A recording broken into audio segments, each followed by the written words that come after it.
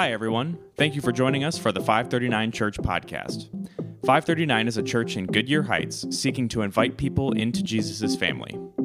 If you're in the Northeast Ohio area, we'd love to have you join us for one of our Sunday morning gatherings. For more information about us, including our service times, address, and live stream information, please go to 539.church or look us up on Facebook or Instagram.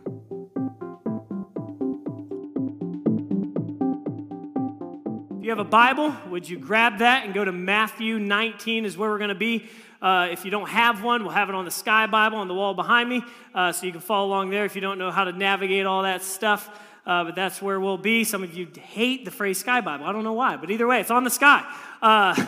That's where we'll be hanging out this morning. But as we start this series, something that is important, or I want you to maybe go somewhere with me or think for a moment. Have you ever in your life, or maybe you're there today, where you've just lost interest spiritually? Maybe there was a time you gave your life to Jesus, you got baptized, you went to camp, you were on fire, you were serving in a church, whatever the case is, and man, you were just on fire for God. No one could shut you up, no one could stop you, whatever the case is, but then over time, you just kind of drifted. You just kind of pulled away a little bit, and you just started to say, hey, you know what, I feel indifferent to God.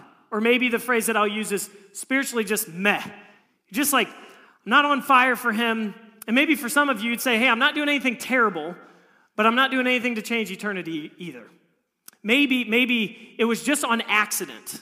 Maybe it was just on accident. You got older. You got a mortgage. You're busy. You got stuff going on. You got to be at work 5-6 days a week, and you're like, hey, I just drifted. I don't know. And for some of you, maybe it was because God let you down. He didn't give you what you wanted or maybe what you were praying for or seeking him for.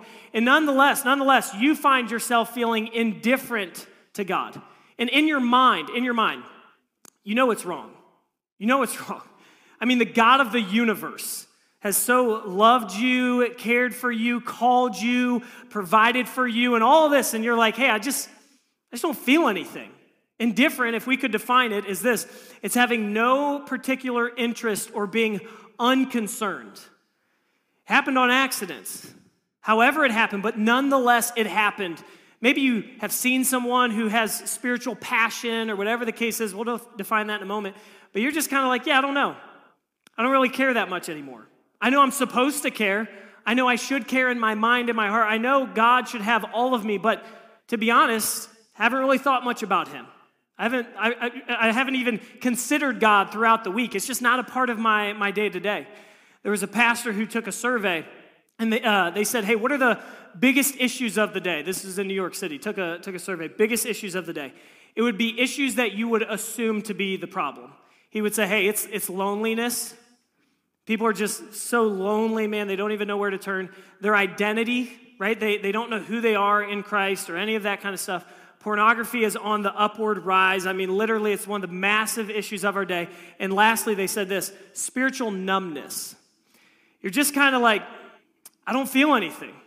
I don't know what I did. I don't know how to do it or undo it. But either way, this is where I find myself. I am spiritually numb. I spiritually don't have anything for God. I used to. Maybe for some of you, you'd remember the time. You were a junior in high school. You remember when you first caught a passion for Jesus. And maybe for some of you, you're like, what are you talking about? I've never felt that way. I've never had that. And really this series, and I'm going to ask you to raise your hand and be so bold. This series is built around this idea of just the spiritual roller coaster, man. You have highs, you have lows. Are you even supposed to have spiritual passion? What is it? How many of you would say you find yourself in just a spiritual roller coaster pretty often? Go ahead and raise your hand. Perfect. Just build a whole series around that. I was banking on that hand. But either way, here's what I hope to do with this series, to engage and end our spiritual apathy that entangles us. How do you engage it? How do you end it? And what are we going to do when we say, hey, not with my life, not with my time. I'm not going to allow apathy toward God to really take my life. So today we're gonna look at a story in Matthew 19. We're gonna camp out there today. Next week we're gonna look at really in Mark 4 how all seed is equal. how really the fertile soil, when God's word lands on it, it produces. And then the last week, it's a quick 3-week series, we're going to talk about how Jesus waits at the shore for Peter when Peter runs away. And he's just waiting for us to come back home. So really this idea or this series is built around this. But I want you to ask yourself this question. What if God changed your spiritual apathy? What would your marriage look like? What would your marriage look like if you said, hey, not on our watch, not on our time? What would your kids experience from you? What would your job look like? How would they be changed? How would they be changed? Or what if man, our church, what if our entire church, we said, hey, spiritual apathy, we're going to engage it and we're going to end it and it's not going to be on our watch? What would happen? And really this question, who would benefit the most from your spiritual walk? Who would benefit the most and how would they be different? And the theme verse is Ephesians 5:14. It says this, "Wake up, O sleeper, rise from the dead, and Christ will shine on you." Wake up spiritually. Really addressing it. It's as if at times we're spiritually just snoozing, just sleeping right through whatever God is trying to do. And in this passage, we'll talk more next week, how sometimes there's spiritual apathy or we're sleeping spiritually, sometimes because there's some junk going on. There's some stuff we're hanging on to. There's some stuff that God's really wanting to draw out, and we're kind of apprehensive about coming to him. And really, we'll say it this way. Spiritual passion is about attention and response to Jesus.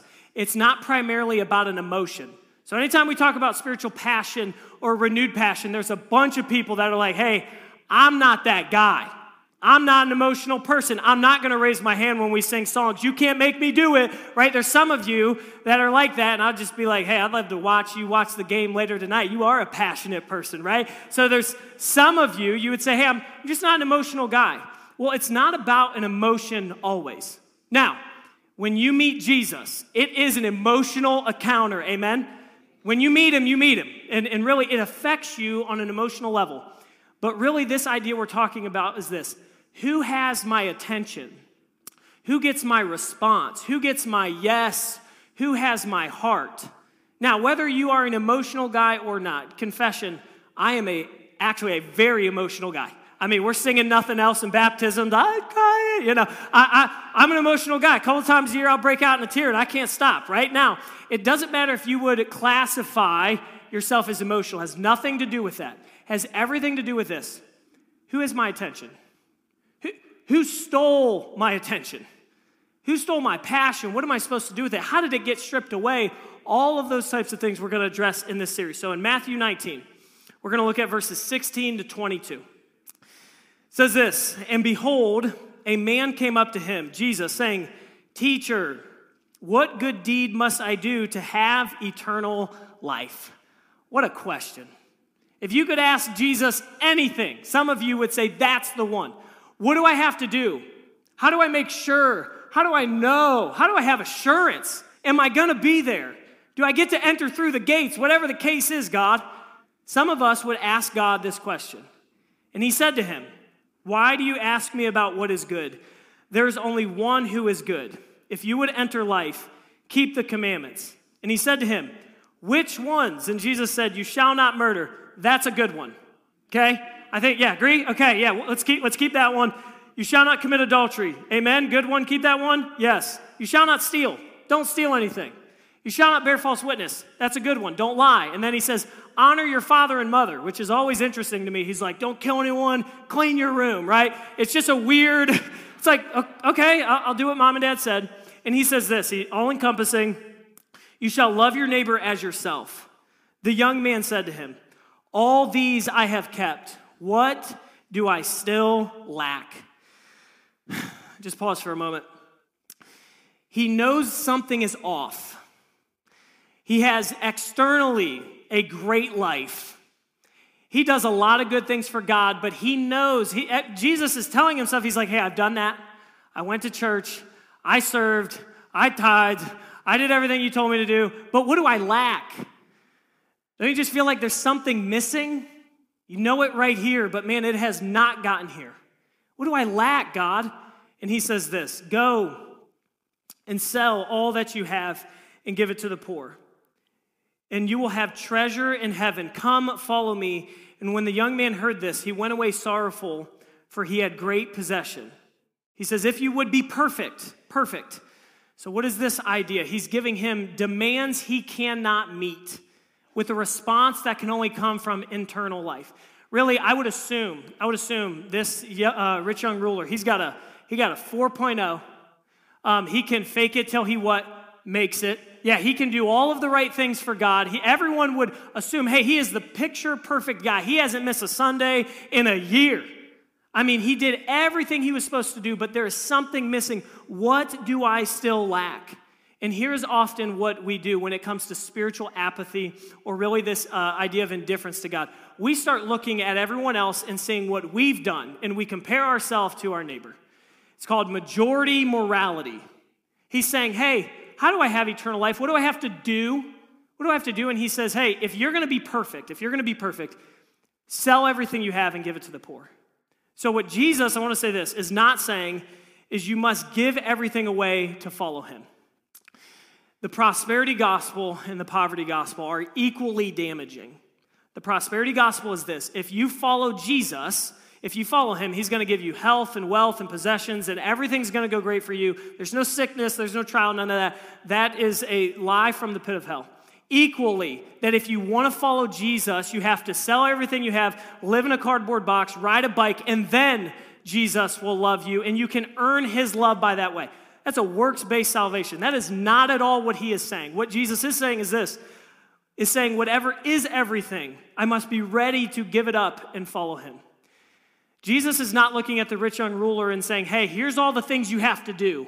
Keep all these commandments. He's trying to expose him.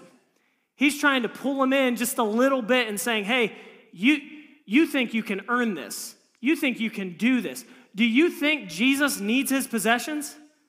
Do you think he's running in lack and abundance? You think Jesus is in the red in his budget? No, let me tell you, he's not. He doesn't need his possessions. He doesn't need his stuff. He knows that his stuff has him. So what he's saying is, hey, whatever is everything to you, you must be ready and willing to give it up in order to follow me. So the question you and I need to ask from this passage is this: what has my heart? What stole our passion? Some of you remember a time. What stole it? Who took it? And how did it get stripped? Was it a career? Was it actual possessions, man? It was the dually truck. I wanted it. Some of you are like, it was the dually, right? What stole was it the bow? What was the possessions that stole? Hey, I used to have a heart for God, but this kind of just pulled me along the way. The God, I believe, the God of the younger generation, and I'd kind of fall into this camp, the God is security. Making sure nothing bad's going to happen. And honestly, I don't blame them too much or myself too much. You've went through COVID. Everything's bad. Everything's terrible. There's a tragedy every other day. Recession's on the rise. So we just pull in a little bit more. We just want to pull back. Play it safe. Keep it safe. This is mine, God. This is mine. So we just pull in and Jesus says, hey, whoa. What's everything to you? Yeah, I want that. I want you to be ready to give me that. Even when we would say, God, I've given you everything, we kind of hide these things, and he calls us to it. And this is how we'll say it. We trade trash or treasure for trash when we choose earthly over eternal. We say, hey, here's what I want. I want a great earthly life, and I'm going to trade that for an eternal one. And I'll get mixed up all the time, and I'll start to drift. You want to know what I do? I treat Akron, Ohio like my heavenly home, which is a bad trade. Akron, Ohio is great. Love Akron, Ohio. Terrible heaven, right? Amen? You can't trade it for, and when you do, he's saying, hey, here's what you have to do. And what does the man do? He walks away what? Sorrowful, sad, in his core, because he knows, here's what Jesus is trying to do. He's so kind, and he's so loving, and he's so gracious, and he's like, hey, I want to talk to you, even when sometimes you don't want to talk. And he's like, hey, there's some stuff we need to talk about. And he said, hey, what's that thing you're kind of holding back? Because often it is our sleepy and sorrowful hearts that walk away because or from being self-absorbed. Sometimes, and if you're honest, if we were going to kind of pull the mic up and kind of walk around and bring you up here. I just scared someone who was here first time today. I was like, hey, we have testimonies every day if you're new, so just get ready. But that was a joke. Either way, we've never done that. But here's what's true. If we're going to bring the mic up, some of you would say, hey, I've drifted into spiritual apathy on accident.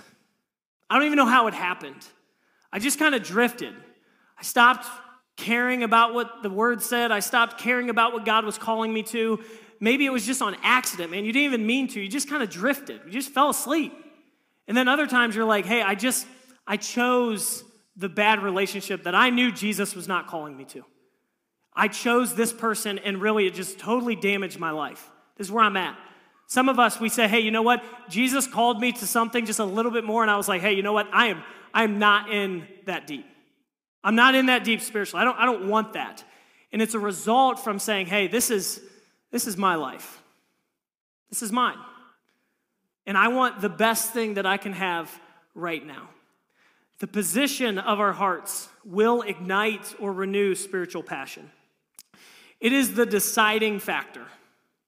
This is not about possessions for the man. This isn't about your stuff. Jesus doesn't need your stuff. It's not about any of that stuff. It's about position of the heart. For some of you, to have a renewed spiritual passion is going to come from the position of your heart. We're going to talk about it in a little bit. Or for those of you who'd say, hey, I have no idea what you're talking about. I've never felt anything for God. I just know that there's a lot of weirdos out there that they're crazy, they love Jesus, they listen to Christian music all the time, and that's just weird, right? If you would say, you're kind of on the outside looking in, and you're like, why are they like that? What happened? Why are they always yelling all the time? Why are they passionate people? Why are they emotional people? I don't get it. Here's what happens when the position of your heart is a predetermined yes to God. It allows him to be able to do the very thing he needs to do. Now, a lot of us, and this is a longer discussion, but for fun. If the voice of Jesus only calls us to what is safe, are we actually listening to the voice of Jesus? Sometimes we play this game with God. And it's whatever is safe is what he's called me to. Whatever is safe ends up being whatever is wise.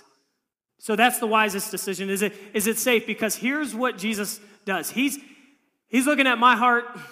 He's looking at yours. He's looking at our lives, and he's saying, hey, whoa. This is not about your spouse.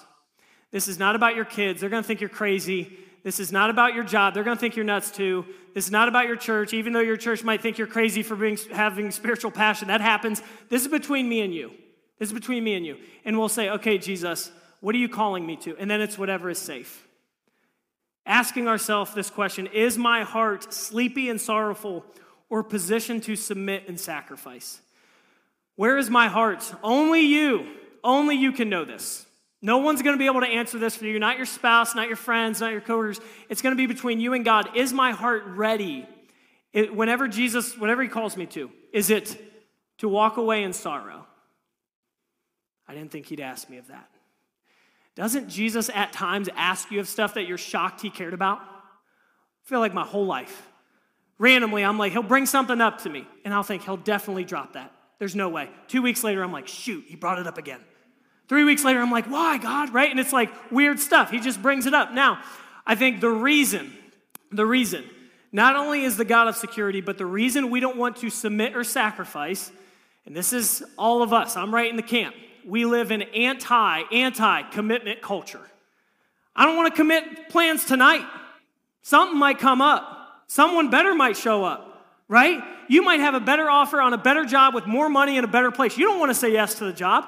Relationships. We have people single longer, careers later, you name it, because we're so scared to commit. It's a part of who we are. So we don't want to say yes to a Super Bowl party because, you might get a better invite. You don't want to say yes to a job, you might get more money. You don't want to say yes to school, you might get a better offer. You don't want to say yes to a church. we will let you down before the end of the service. Trust me. You might have to decide, right? You might have to commit and say, hey, I'm all in. And so and this is how it transitions. It's in our relationships, and then it goes to God. God help us. So Jesus will call us to himself just a little bit more, a little bit closer. He'll bring up that one thing that you've been trying to forget, trying to drop, and he'll just keep tapping. And you're like, but is he really better? Is this really what I'm supposed to do, God? Do you actually want that thing? Do you actually want my entire life, my heart? You mean everything? I'm going to be a weird guy. Are you sure, God? And he's like, yes, I'm sure. I have the best life for you, right? So we position to submit and sacrifice. And we'll talk about this idea of you get the predetermined yes. Let's go to verse 23. Jesus, and the sad part of this whole story is the rich young ruler walks away. And my personality is to chase that boy down. Don't you want to chase some people who walk away? That's a whole nother sermon, isn't it? There's some people who walk away sad and sorrowful. I want to run up and shake him and say, do you realize what you're doing? Do you realize what you're saying no to and yes to? Don't you see this whole thing happening in your life? Don't you see what God really wants? It ain't about your stuff, man, and right? But what does Jesus do? He turns to his disciples. I bet Peter was like, let's go get the guy. And Jesus is like, hey, whoa, he's going to have to learn a different way. And Jesus said to his disciples, truly, I say to you, only with difficulty will a rich person enter the kingdom of heaven. Again, I say to you, it is easier for a camel to go through the eye of a needle than for a rich person to enter the kingdom of God. When the disciples heard this, they were greatly astonished, saying, who then can be saved? But Jesus looked at them and said, with man, this is impossible, but with God, all things are possible. It's weird that he brings up a camel because we're in Akron, Ohio, and we're like, a camel, right? Because here's why he does this. In Palestine, the camel is the biggest animal for them to be able to see. A needle is the smallest object in the house. He's saying, hey, in order to be brought to God or saved, it's an impossible variable on your own. He is not teaching the way to heaven is selling possessions. He's teaching the way to heaven is the position of your heart. That's what he's teaching. And they come to him and say, hey, how is this going to happen? A rich person to enter the kingdom of heaven, people like you and I with a lot of stuff and money, and we're getting pulled, and who stole our passion, what stole it, all of that happening. They're saying, Jesus, how is this going to work? How's this going to work? This doesn't work. And the only time he says, with man, this is impossible, with God, it's possible, is when he's referring to the virgin birth. It's the only other time he says it. Saying, if you could be saved, it's a big church word. Some of you might have heard it. You grew up hearing it. Saved simply means that you are saved or brought to God. You're redeemed. You're forgiven. You have a future. You have a home in heaven that God sees you, and he forgives all of your past, present mistakes, your future ones in Christ. In Christ. That is the clear gospel message that you cannot save yourself. I don't care how good you are, how early you grew up in church, you went to Awanas, you were giving early, you said yes to everything, you had your hand up in the worship song. Doesn't matter any of that stuff. You want to know what matters? If you follow Jesus. That's it. That's all he's teaching. With man, it's impossible. You can't do it. You can't sell enough possessions away for God to love you. You can't give enough. You can't love enough people. You can't earn your way. You can't earn your way. Only by the grace of God. It is by grace through faith. That is what he is teaching. And then he goes on in verse 27. Then Peter said in reply, see, we have left everything and followed you. What then will we have? All right, let's just pause for just a brief moment. A lot of frustration right here for me. And I got to try to condense it down to what I think is happening right now. So he talks, just pull back 30,000-foot view. He talks with the guy who's wealthy and got all the money and all this stuff. Talks with him. The guy's sorrowful, sleepy, and he walks away. Hey, this is not worth it to me. Jesus is not worth it. Then he says to the disciples, hey, only to get to heaven is through this way. Then you got Peter showing up saying, hey, what about us? I've given everything away.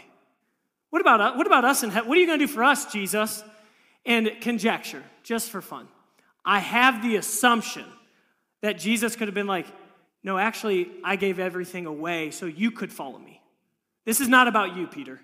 As much as you would like to make this about you and how much you've done and you've sacrificed and you gave it all for me, this is not about you. And either way, let me finish and then we'll come back to this. Verse 28, Jesus said to them, truly I say to you, in the new world where the Son of Man will sit on his glorious throne, you who have followed me will also sit on 12 thrones, judging the 12 tribes of Israel. And everyone, here we go, and everyone who has left houses or brothers or sisters or fathers or mother or children or lands for my name's sake will receive 100-fold and will inherit eternal life.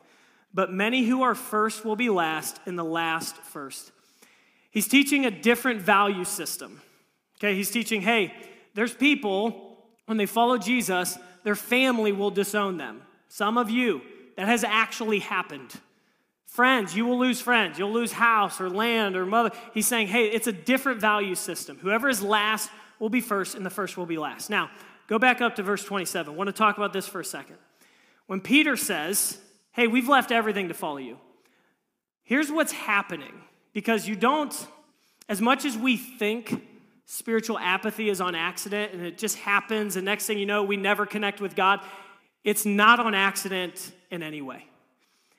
What happens is this. You start to look to your right, you start to look to your left, and you say, God, I do more than anyone else. I've served more than them. I've given more than them. I've laid more on the line more than them. Why don't these fools pick it up? And you start to look to your left and right, and you start saying, hey, what's in this for me? God, and so here's what happens. This is the pathway. The pathway to spiritual apathy is to look at others and compare ourselves. That's the pathway. This is how it starts. Spiritual passion is to look at Jesus and ask, what does he want from you? You don't make this about your neighbor. You don't make this about your spouse. You don't make this about someone else around you. You don't make it because that is the pathway to start to think, I earned and I deserve something from God. God owes me. I am in God, what is in this for me? And Jesus says, hey, whoa. The last will be first and the first will be last. You follow me. This has nothing to do with the man on your right and your left, because this is how it happens over time. So, come back to our stories. You gave your life to Jesus, and man, when you got saved or you gave your life, you were just on a tear.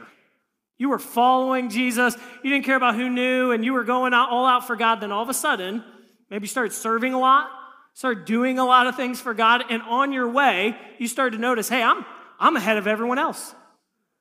Why don't they catch up, Jesus? Why don't they come up to where I'm at? And so then you start to compare, then you start to complain, and next thing you know, you're like, I didn't get what I deserved. Jesus didn't bless me like them. He didn't do this for me like he did for them. And Jesus, I firmly believe, over time, the indifference that we feel for God, we've done it to ourselves. We've pulled away. We've said, this isn't worth it. This is about me. What about this story? What about this? And so here, because Jesus is so loving and so kind to look at our apathy and engage in the conversation, God is most likely to show up where he is invited. Now sometimes, caveat, sometimes he just shows up and you didn't invite him. Ever happened to you? Driving in the car, someone has a conversation, bam, God meets you and you're like, what happened? Other times, he just shows up because you were like, hey God, my life is kind of a mess. Maybe it's not a mess, but you know what? I just feel spiritually. I don't really care anymore like I used to.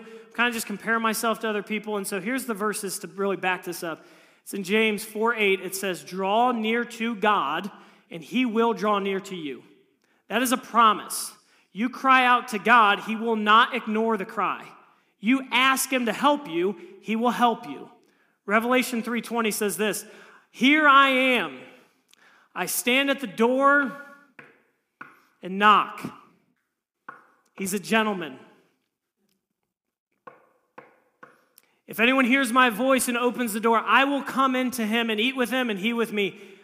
I think God is such a gracious, loving, Abba-type father that he stands at the door and he's like, hey, I want to use you. I want to change you. I want to transform your life. I want to take all of that apathy. I want to end it, engage it. And I'm just waiting. Would you bring me in? Would you let me mess this up? Would you let me change your life? Would you let me do that? And some of us just need to cry out and say, God, would you change me? So 3 things quickly as we wrap up. 3 things. I'm going to do it rather quickly. How to position our hearts for spiritual passion. It is a predetermined yes. God, whatever you ask. Even though I'm scared to commit, even though I'm scared to say yes, I'm going to say yes before you ask me. Whatever you say is, God, it's yours. You want this, it's all yours. It's a predetermined yes. It's a posture of humility.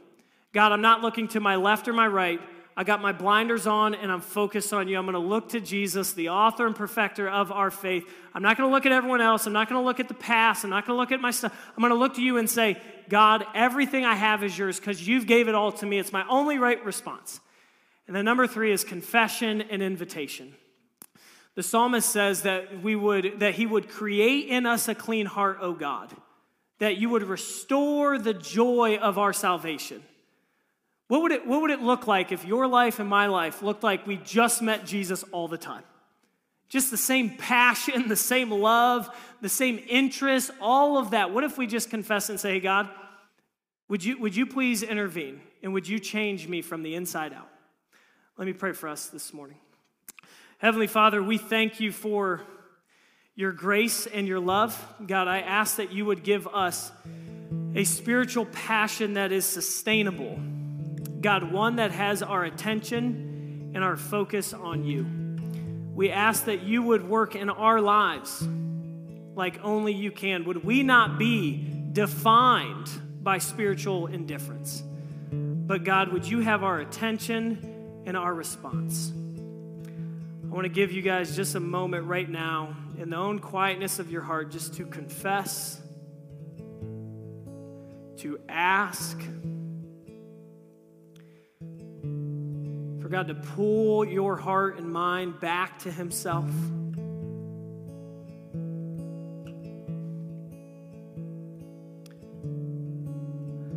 God, we do not love you as we ought to. We fall short every time to love you with our heart, soul, our mind, and our strength. God, would you forgive us? Would you help us? And would we see you as worth our entire life? Would you guys stand as we sing one more song together?